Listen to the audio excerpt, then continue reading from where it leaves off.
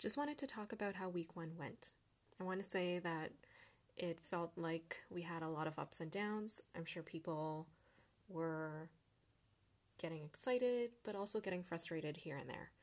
Generally, I think a lot of people were okay with accessing the material, so I want to say it was a success. As a reminder, it is important to access all the videos that I post. If you're finding it a little bit slow for videos that I've made, you can change the playback speed. On the bottom right corner of your YouTube videos, there's a little gear. Click on it and change the playback speed to 1.5 or 2 to speed it up. It is really important that you do watch the videos.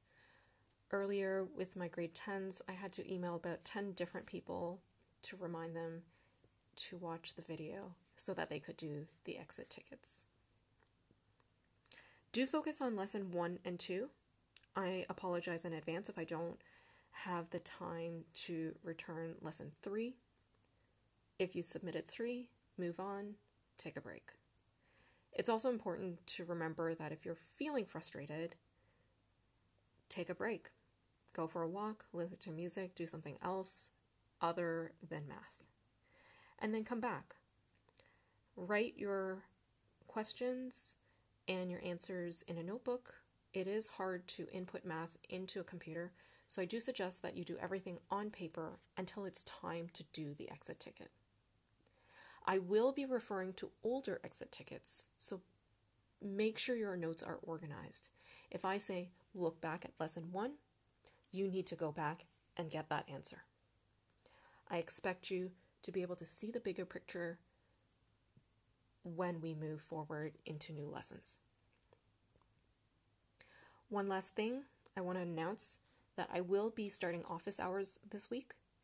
Every Tuesday and Thursday, I will be available on Google Meet from 1 to 2 o'clock for my grade 11 students and 2:30 to 3:30 for my grade 10 students.